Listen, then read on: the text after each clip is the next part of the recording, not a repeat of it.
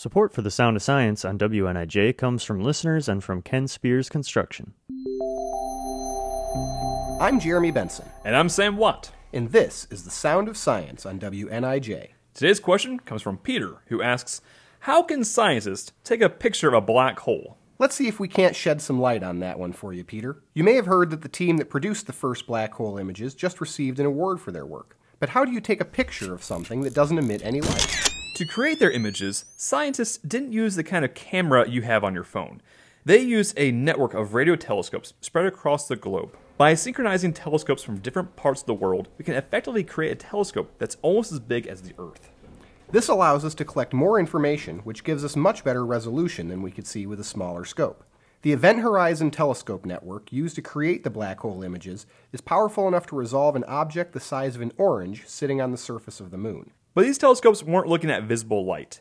Instead, radio telescopes were used to observe infrared light, given off by the excited gas surrounding the black hole. This allowed the scientists to see the silhouette created by the black hole itself against the glow of the surrounding gas. But because the telescopes were spread so far apart, analyzing and combining all that data was no easy task. Each site had so much data that it couldn't be sent over the internet.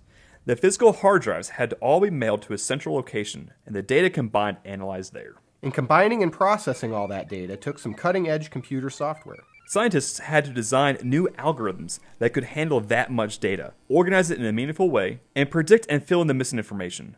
This was no small order. But they were able to create software that was up to the task, and now we have the first ever images of a black hole to show for it. And engineers are already looking at ways that similar technologies could help with everything from self-driving cars to medical imaging. Thanks for your question, Peter. If you have your own question you'd like to hear us answer on air, be sure and send them to stemoutreach@niu.edu. This has been The Sound of Science on WNIJ, where you learn something new every day.